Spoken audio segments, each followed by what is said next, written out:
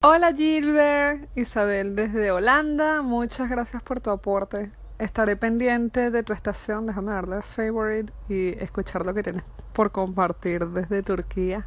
De verdad que por más que sea que la situación de Venezuela está súper mal y nos ha llevado a emigrar, pero es interesante saber, sí, que hay venezolanos en todas partes del mundo ya viviendo nuevas experiencias. Eso se me parece a mí brutal, me parece increíble.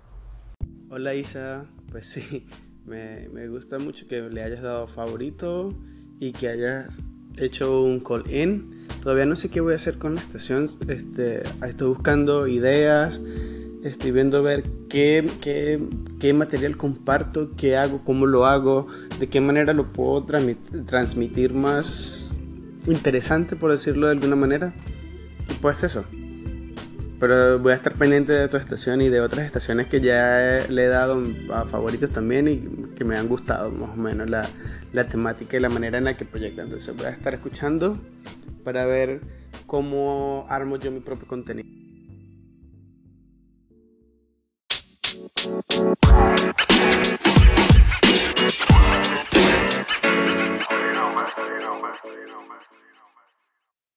Ahora quiero saber cómo ha sido el cambio de clima, cómo los ha tratado el clima el momento en el que llegan.